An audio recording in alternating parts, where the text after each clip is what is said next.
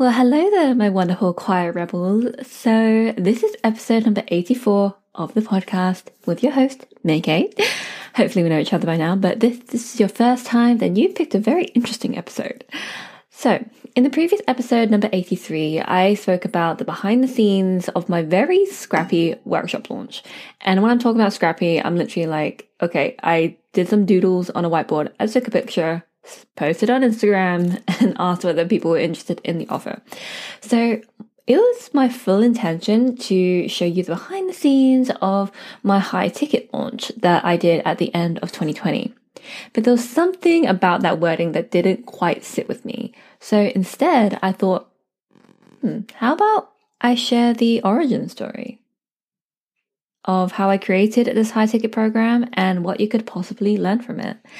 And as you may or may not know, when it comes to these sorts of confessional episodes, this is not a how-to. I'm showing you just how I did it in my very imperfect, sometimes spontaneous, very spontaneous kind of ways. But either way, I hope that you'll find some value in today's episode of the origins of creating my first high-ticket group program. So stay tuned. Hello, my lovelies. This is May K Sang, your podcast guesting strategist and mentor, cat lover, and the proud host of the Quiet Rebels podcast. This is the place for experts on the rise who are finally ready to stop playing small and to start showing up as the leader they've always been.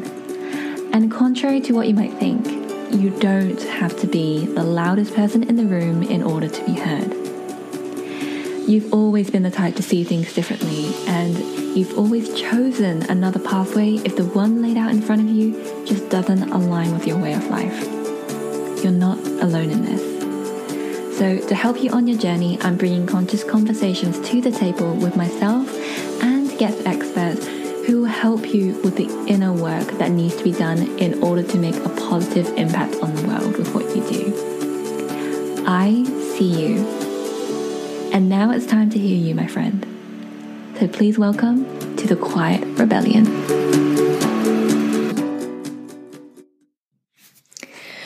Alrighty, let's get into it, shall we? So, which program, first of all, am I talking about? I'm talking about my 6-month mentorship program, the Sustainable Visibility Incubator. This is it's the very first of its kind, this type of high-touch visibility mentorship specifically to help introverted entrepreneurs.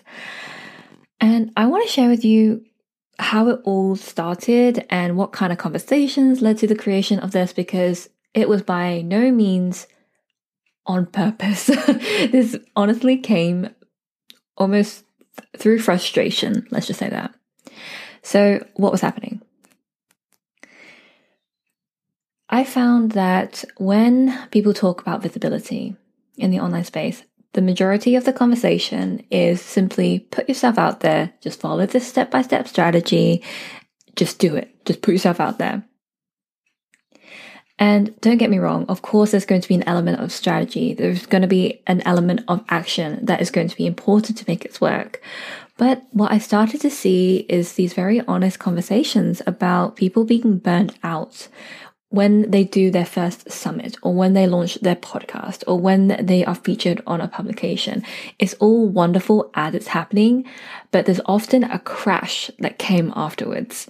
I've literally had people tell me, like, Meike, I did my first summit and I literally need to sleep for the next 3 months.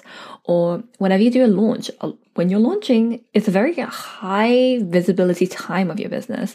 And often, what do people want to do? They want to go on a vacation. They want to take a nap. They want to finally spend time with their family again.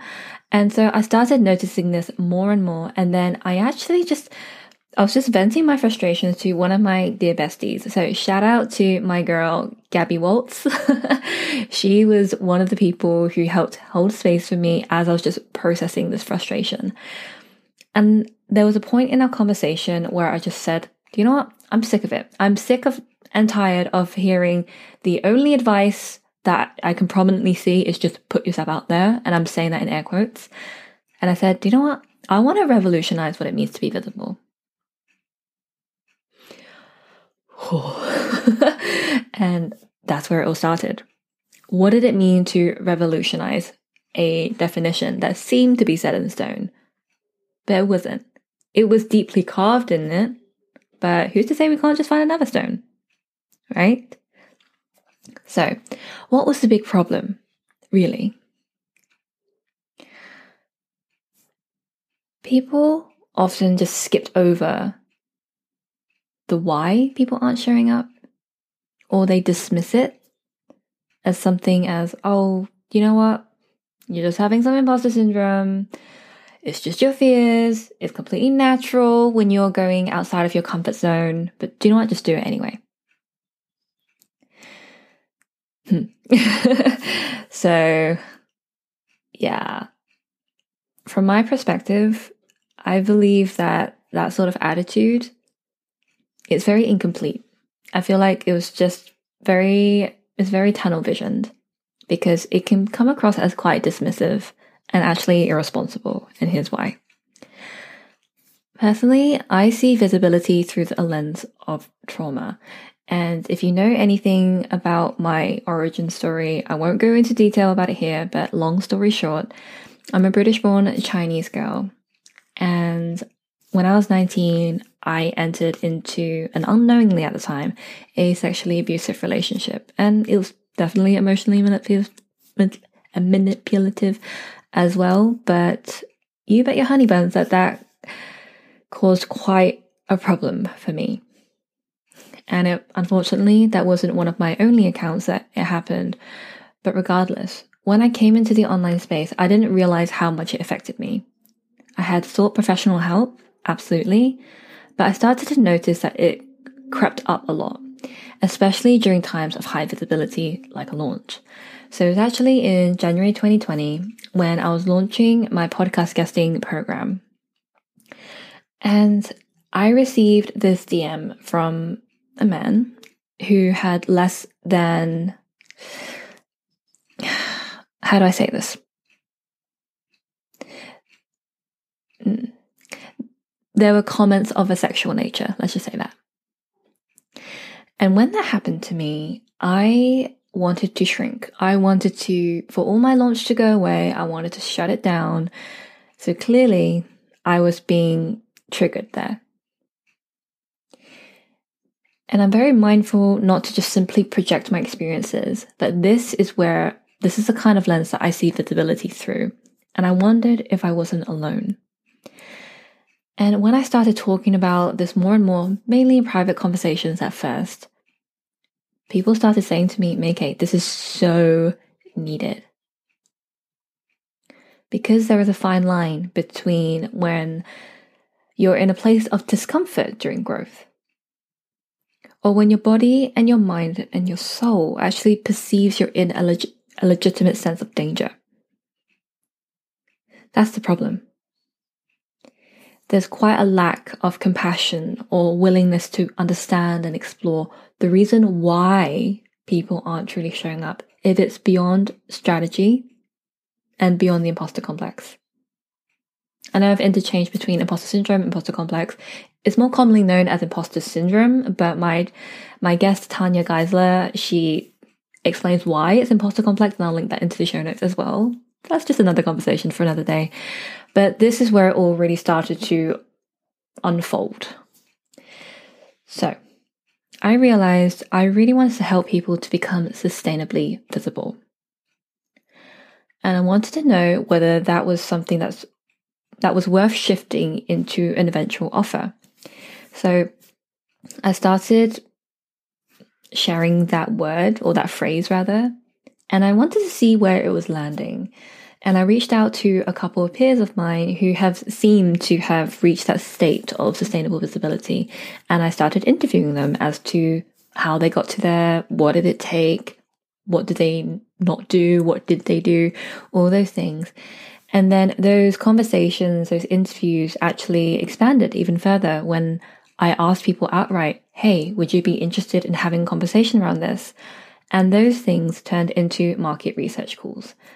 All of my calls were recorded, but all of my, not speakers, but all the people who I spoke with, there was a During the booking process of these calls, they did give me their consent, and I did reaffirm it on the call, just in case you're wondering. Even if you didn't, just want to put it out there. So the more and more I had these conversations, the more I kept being told, May-Kate, this is so needed. No one's talking about this. Please, please, please, like, don't stop talking about it. And then I thought, okay, clearly there is something that's happening here. And then when I really started to think big picture, I'm quite a big picture thinker, and then I can like turn it into tangible steps. The way that I think about it is, there was a time in 2016 when I was in Bali, and my friends and I, we climbed an active volcano. It was dormant at the time, but it was semi-active volcano, Mount Batur. And I kept thinking we had that big picture in mind, reaching that peak. But we didn't know what it would take to get there. It was a step by step by step. So I needed to find my quote unquote peak. Like, what was my purpose of these conversations? And that peak is the sustainable visibility movement. And I started to break it down logically, step by step, yet infused with intuition along the way. And that's how it all came to be. And yes, I turned it into that 6-month container. Actually, I don't even like the word container. A 6-month arrangement. I'm just very mindful of the kind of language I'm using.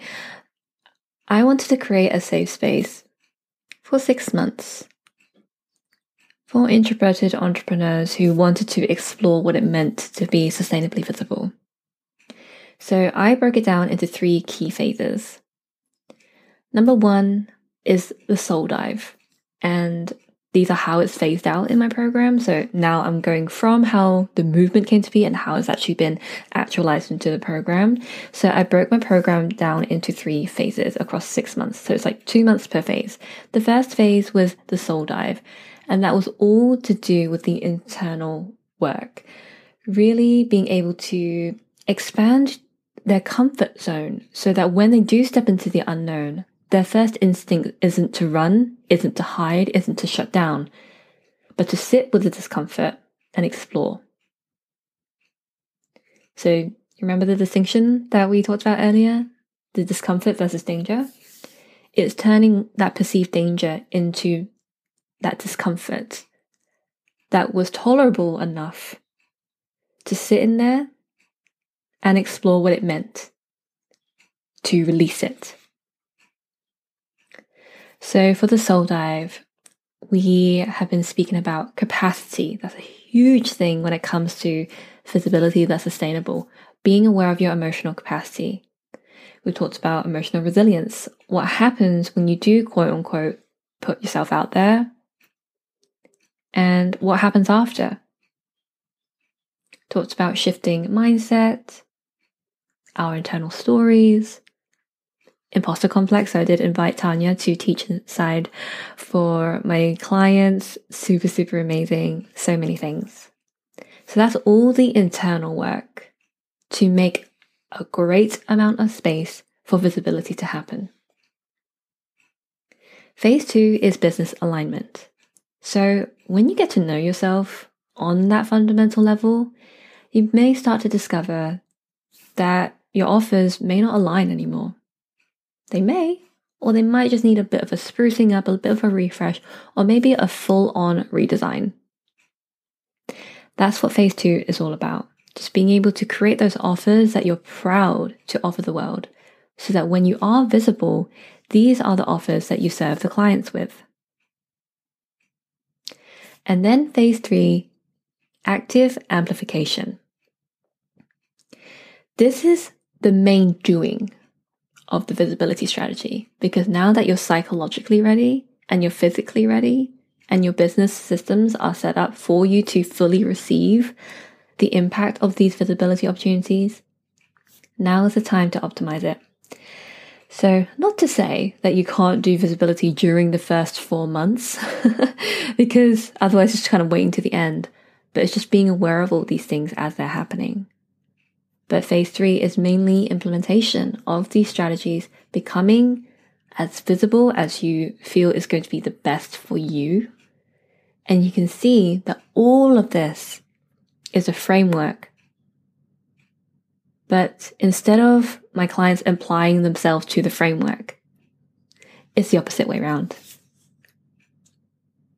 Seeing what resonates in that framework and just taking what's needed. And that was the biggest thing that I wanted to get across. Like, yes, I'm going to set the foundations. I'm going to be the main guide and the mentor. Absolutely.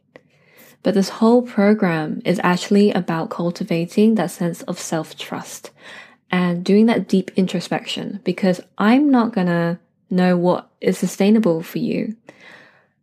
Only you're going to know that. And I just help you to guide yourself there. Because ultimately, my main goal is that when this program finishes, it's for my clients not to need me anymore. If they still want to be around me for another round, that's a completely different story. Like, that would be amazing, because I am so grateful for the women who are joining this round. But ultimately, I didn't want to create that sense of dependency that often is the case for some, not all programs. And that's what I wanted to do. So that was the creation of the phases. I just really had to think big picture. I'm a big spider diagram. I'm a very visual person. I often send these scrappy notes to my right hand in the business. Her name's Annie. Shout out Annie. The ditto to my Pikachu. And yeah, my mind just goes crazy, and like I just need to get it all out on paper, and then I start organizing it in a way that's going to be making logical sense. So that's how it was created. So now I'm going to give a bit of insight of how I launched it. And again, this is not a how-to, because there are plenty of other people who can teach you how to do a high ticket launch. And I have to give a shout out to my mentor, Meryl Kriegsman. Thank you so much, Meryl, because she taught me how to do a high ticket launch. And unlike many other launches that I've learnt over the years, instead of having like just a 2-week cart open where everything is going like super high energy all the time, she was like, no. Because what she taught me, and obviously I'm not going to give too much away because that's her intellectual property, but the nuggets that I can pull from what I was taught is to have a longer launch runway. Because a longer launch runway means that you're less detached from the outcome, especially during the earlier months as you're launching this offer. Because the problem with a short period of time when you're opening the cart is that there's a lot of pressure on you and on the people who are thinking of joining you. And I didn't want pressure to be a part of this at all. Of course, it was important to have deadlines when the program was going to begin and when to make a decision, etc., etc. But it was important for me, for any person who signs up to the program, to feel like they had enough space to make an informed decision. So that's why I had an extended launch runway. I had about 3 months where I started talking about it. I started in August 2020. That was when I was doing market research. Then I just put a Google Doc together. Yes, I actually started with a Google Doc, just like laying out the offer, just seeing who was interested. I opened up an application page. I just literally said, hey, if you want to apply, just write apply to me in the DMs on Instagram, or hit reply and say apply. If it's an email newsletter that I was sending out. And that's how I started. It was pretty scrappy. So scrappy is clearly a part of my launch style. But yeah, I started off with a Google Doc where I had just like the base information, and I was, of course, asking the question to see where my applicants were at. And I had to turn away a lot of people because I never want to be the kind of business owner who coerces people because of my own business needs, like financial needs, etc. It was so important to me to feel that they had to be in a complete alignment, personality-wise, in the stage of their business. And yeah, we just had to align on so many different levels. And that was what was really important. So for full transparency, I signed on 3 clients. So major shout out to Birdie, to Vicky and Bree. I couldn't have asked for a more beautiful group of humans to join this round. And I want to share a bit about the sales process because, again, not going too deeply, but I want to give a shout out as well to Dr. Michelle Mazur because I attended her workshop recently around Feb 2020, so I guess earlier this month at the time of this recording. And she ran a workshop about de-broing your marketing. And of all the things I learned from that workshop, there was one thing that really stuck out. And that was the difference between peripheral and central pathway selling. So peripheral selling is what we can term quote unquote bro marketing, where we're triggered psychologically for things like scarcity or authority. You know, those use of like countdown timers, all that kind of stuff. There's a time and place for each of those. But the problem with peripheral thinking is that they're using your fears against you and they're shutting down critical thinking, meaning that you don't often get times where you're able to see if it's the right fit for you. It's either like, nope, done and done. If you can't decide right now, there's an objection there. If you can't decide right now, that's an excuse. And to be quite honest, that really pissed me off. When I kept being told like, oh, you're just making an excuse. And I had to retaliate certain times when that was happening in the sales process, when I was signing up for different programs. And I was like, whoa. Who are you to tell me it's an excuse? What if it's an actual explanation? One that's not convenient for you, that's probably disrupting the flow of sales here. And because of those negative sales experiences in my past, I wanted to do the exact opposite. And that's where central pathway selling comes in. Central selling is encouraging that critical thinking, providing space and support to make an informed decision, even if that means that very person doesn't join. I didn't know that that was a thing at the time until that workshop, but that's what my mentor Meryl actually taught me. I don't know if she even knows that it's central selling, but it is. Because all of the applicants who wound up joining the program, they had a call with me and then they needed to take the time to, discuss it with their partner to see if it's a good fit. And so I offered something called a circle back call.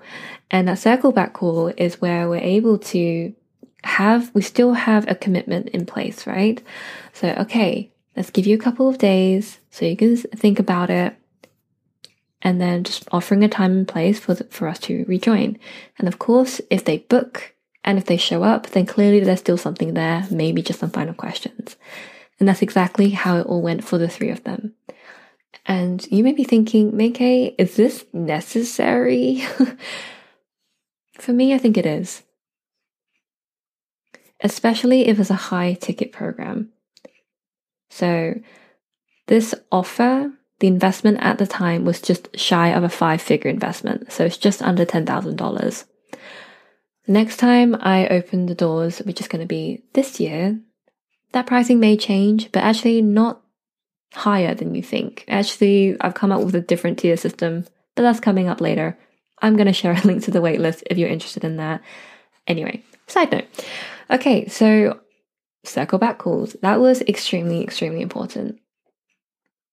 But I won't lie to you and say that this was a smooth AF kind of launch, because it wasn't.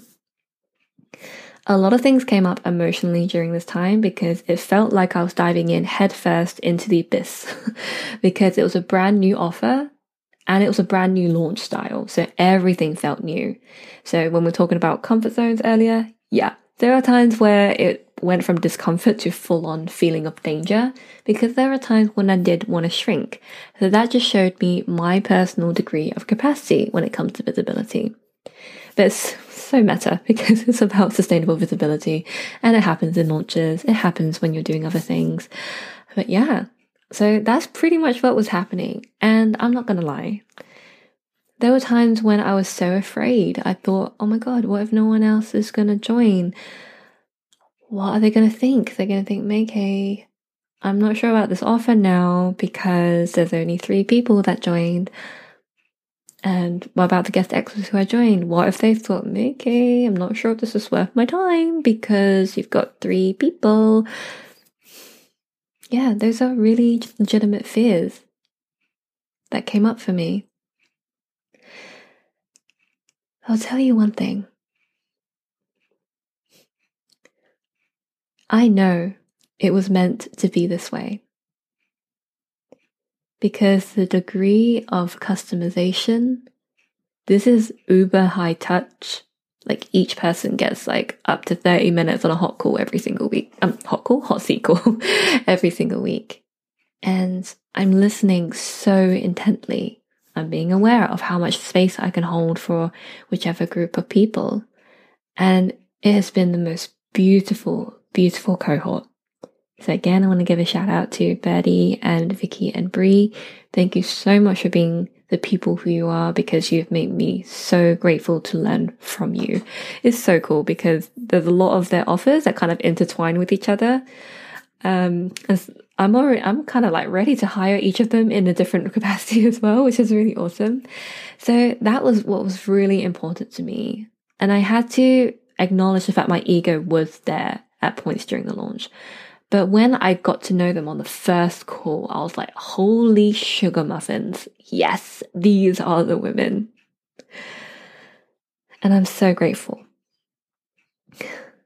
And as I start wrapping up this conversation today, well, one-sided confession, I suppose, I wanted to share why I never called it a beta. Because oftentimes when we're running something for the first time, there's a big temptation to call it a beta as a kind of permission to not have everything so perfect, right? And maybe there are times and places where that could work for you. But for me, I didn't want to advertise it as a beta at all, especially because of the topic of hand, of sustainable visibility. It is not pure strategy. There is a lot of stuff that goes under. And I had to call upon my experience, my now 6 years of coaching, public speaker experience, my podcast guesting experience. And now at the time of this recording, I've just signed on for a trauma sensitivity leadership certification, because now I said that I see visibility through the lens of trauma. Yeah, that's what I'm going to be viewing it as. And we experience trauma in so many different ways, from race, from class, sexual orientation, gender. There's so much trauma lenses to see through. And so I didn't want to undermine the impact that I could make. And I was also very mindful of not misrepresenting, because I am not trauma informed. I'll say that now. Trauma sensitivity and trauma informed have different responsibilities. And I need to know when to refer outwards, when a client of mine needs some help that is outside of my scope. That's a conversation for another day. But back to the beta and alpha. I didn't want to call it a beta because I didn't want to undermine the impact that this program can make and is making. So I decided to own it and say, do you know what? This isn't a beta. This is a full-on alpha experience, because it is. Because I go as far as I can, as deep as I can, to serve any client who comes under my wing. And this, my lovelies, is the origins of the creation of my first high-ticket program. Was it a success? You bet your honey buns it was, because I have never felt so aligned. So, thank you so much for joining me for this kind of confessional type episode today. I really hope you enjoyed it. And yes, so now that I've been talking about the program, I said I was going to put in a plug, and here it is. So I am going to be reopening the doors of SVI 2.0 in this year. And it's going to be opening, applications will be open in Q3, because the current cohort finishes in June. So I'm going to be starting to take applications in Q3. If you are interested in being notified when that happens, be sure to check out the link in the show notes where you can jump onto the waitlist. And let me just say, if you jump on the waitlist, it does not mean you have to apply. It does not mean you have to join. It simply just means that there was a moment in your time between now and the future where you were curious. That's it. So all you need to do is go to the link in the show notes, pop in your name and your email address, and check the box for GDPR so I have permission to email to you. And then I'll send out like the call. I'll send the call when it is time for the applications to happen in Q3 for a Q4 start. So that is it today, my lovelies. Thank you so much for joining me for a very different kind of episode. I really hope you enjoyed it. Please be sure to follow me on Instagram as well and share with me your thoughts of what you found here and let me know. Are you creating a high ticket program or are you relaunching one? What's going on? Keep me in the loop. Go to instagram.com/makeasang. I'll pop that link in the show notes so it's so easy for you to do that. And I hope to connect with you further there. Alrighty, bye for now. And so, my lovely, there we have it. So everything that we mentioned in today's interview will be popped into the show notes. So be sure to head for that link. And if you haven't done so already, I would so love it if you could subscribe to this podcast, because that way you don't miss a single episode and another conscious conversation. And of course, if you feel called to, I would so appreciate it if you could leave a rating and review, because that really helps other Quiet Rebels find us. Oh my goodness. Okay, another great episode. And so I will be back, same place, same time next week for another episode of the Quiet Rebels podcast. So until then, my lovely, do take care and bye for now.